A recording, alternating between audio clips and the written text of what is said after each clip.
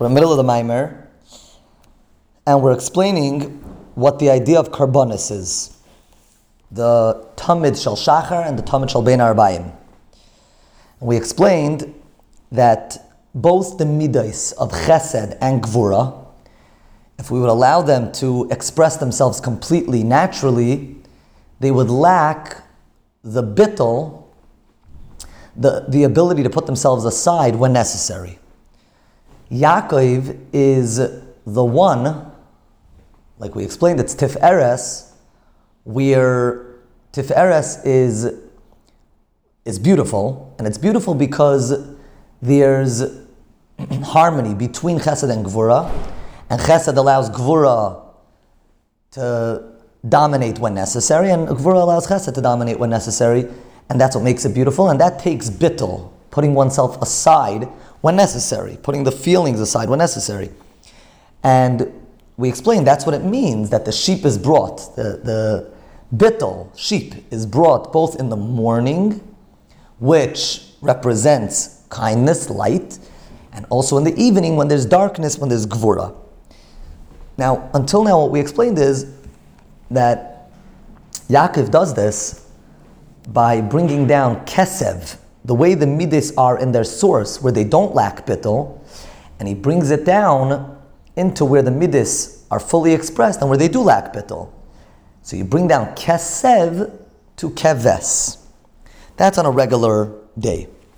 Ach b'shvuos, but on Shvuos, what happens? והניף, הכהן al lechem chulu, al shnei kvasim, שמניף, הכבשים למעלה, לשרשן, ומקורן, בחינת כשבים, להיות, בטלים, ומיוחדים, באור, והיינו הלחם.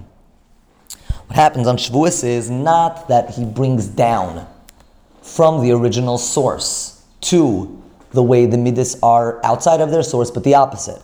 He brings the midas back to their source, and that's what it means to wave. That's what it means lechem, to lift up the hanif, to lift up the midas, the way they are down here, to the way they are up there.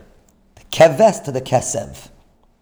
And this happens with the bread, as we started off the Maimer, and we said that the bread is on top. What is the idea that we wave the bread? Which also happens on Shvuos.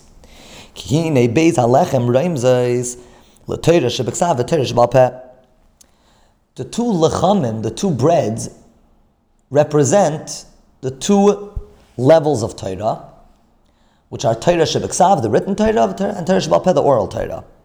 It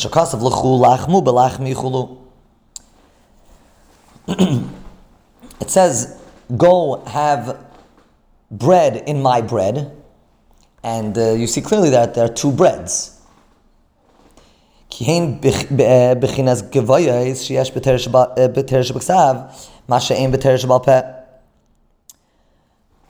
you have what Torah shebeksav has that Torah shebal peh does not have. והוא ענין הטעמים שבתורה זרקה מוקף שפר הלך סגל תחולו שאין בחינת ניגים מבחינת מסיקוס ותענוג. In Torah shebeksav, the greatness of Torah shebeksav is in the fact that you read Torah shebeksav in a sing-song, with the trup, sing-song, and in the sing-song that comes from a beautiful place. When someone says words and then he says them with a tune, there's a beauty, there's a meaning in them, and it arouses the feeling of pleasure. Brings two psukim that talk about the fact that there is singing to Hashem.